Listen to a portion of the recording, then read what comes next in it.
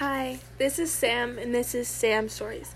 Today I'll be talking about some of my experiences during the track season this year. So,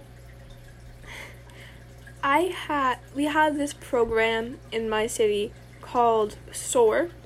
It's a running thing, and after the track season ended, our coach posted on Google Classroom that there would be an event, no field events, but running events, in case any of us wanted to do that. So I went along with, I think, 4 other people from track, and I ran the 4x200 relay and the 400. I ran the 400. I ran these events with 9 to 13-year-olds. I came in dead last for the 400. But there's a bright side here.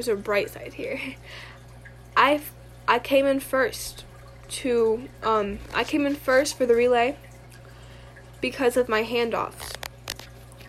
I did a blind handoff. That's how I received it. I forced the person handing it to me to do a blind handoff, and I won because of the blind handoff.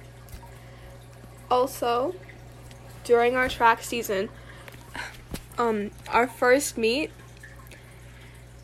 I kind of forgot everything about blind handoffs, and my friend handed me the baton, and I stood there staring at it.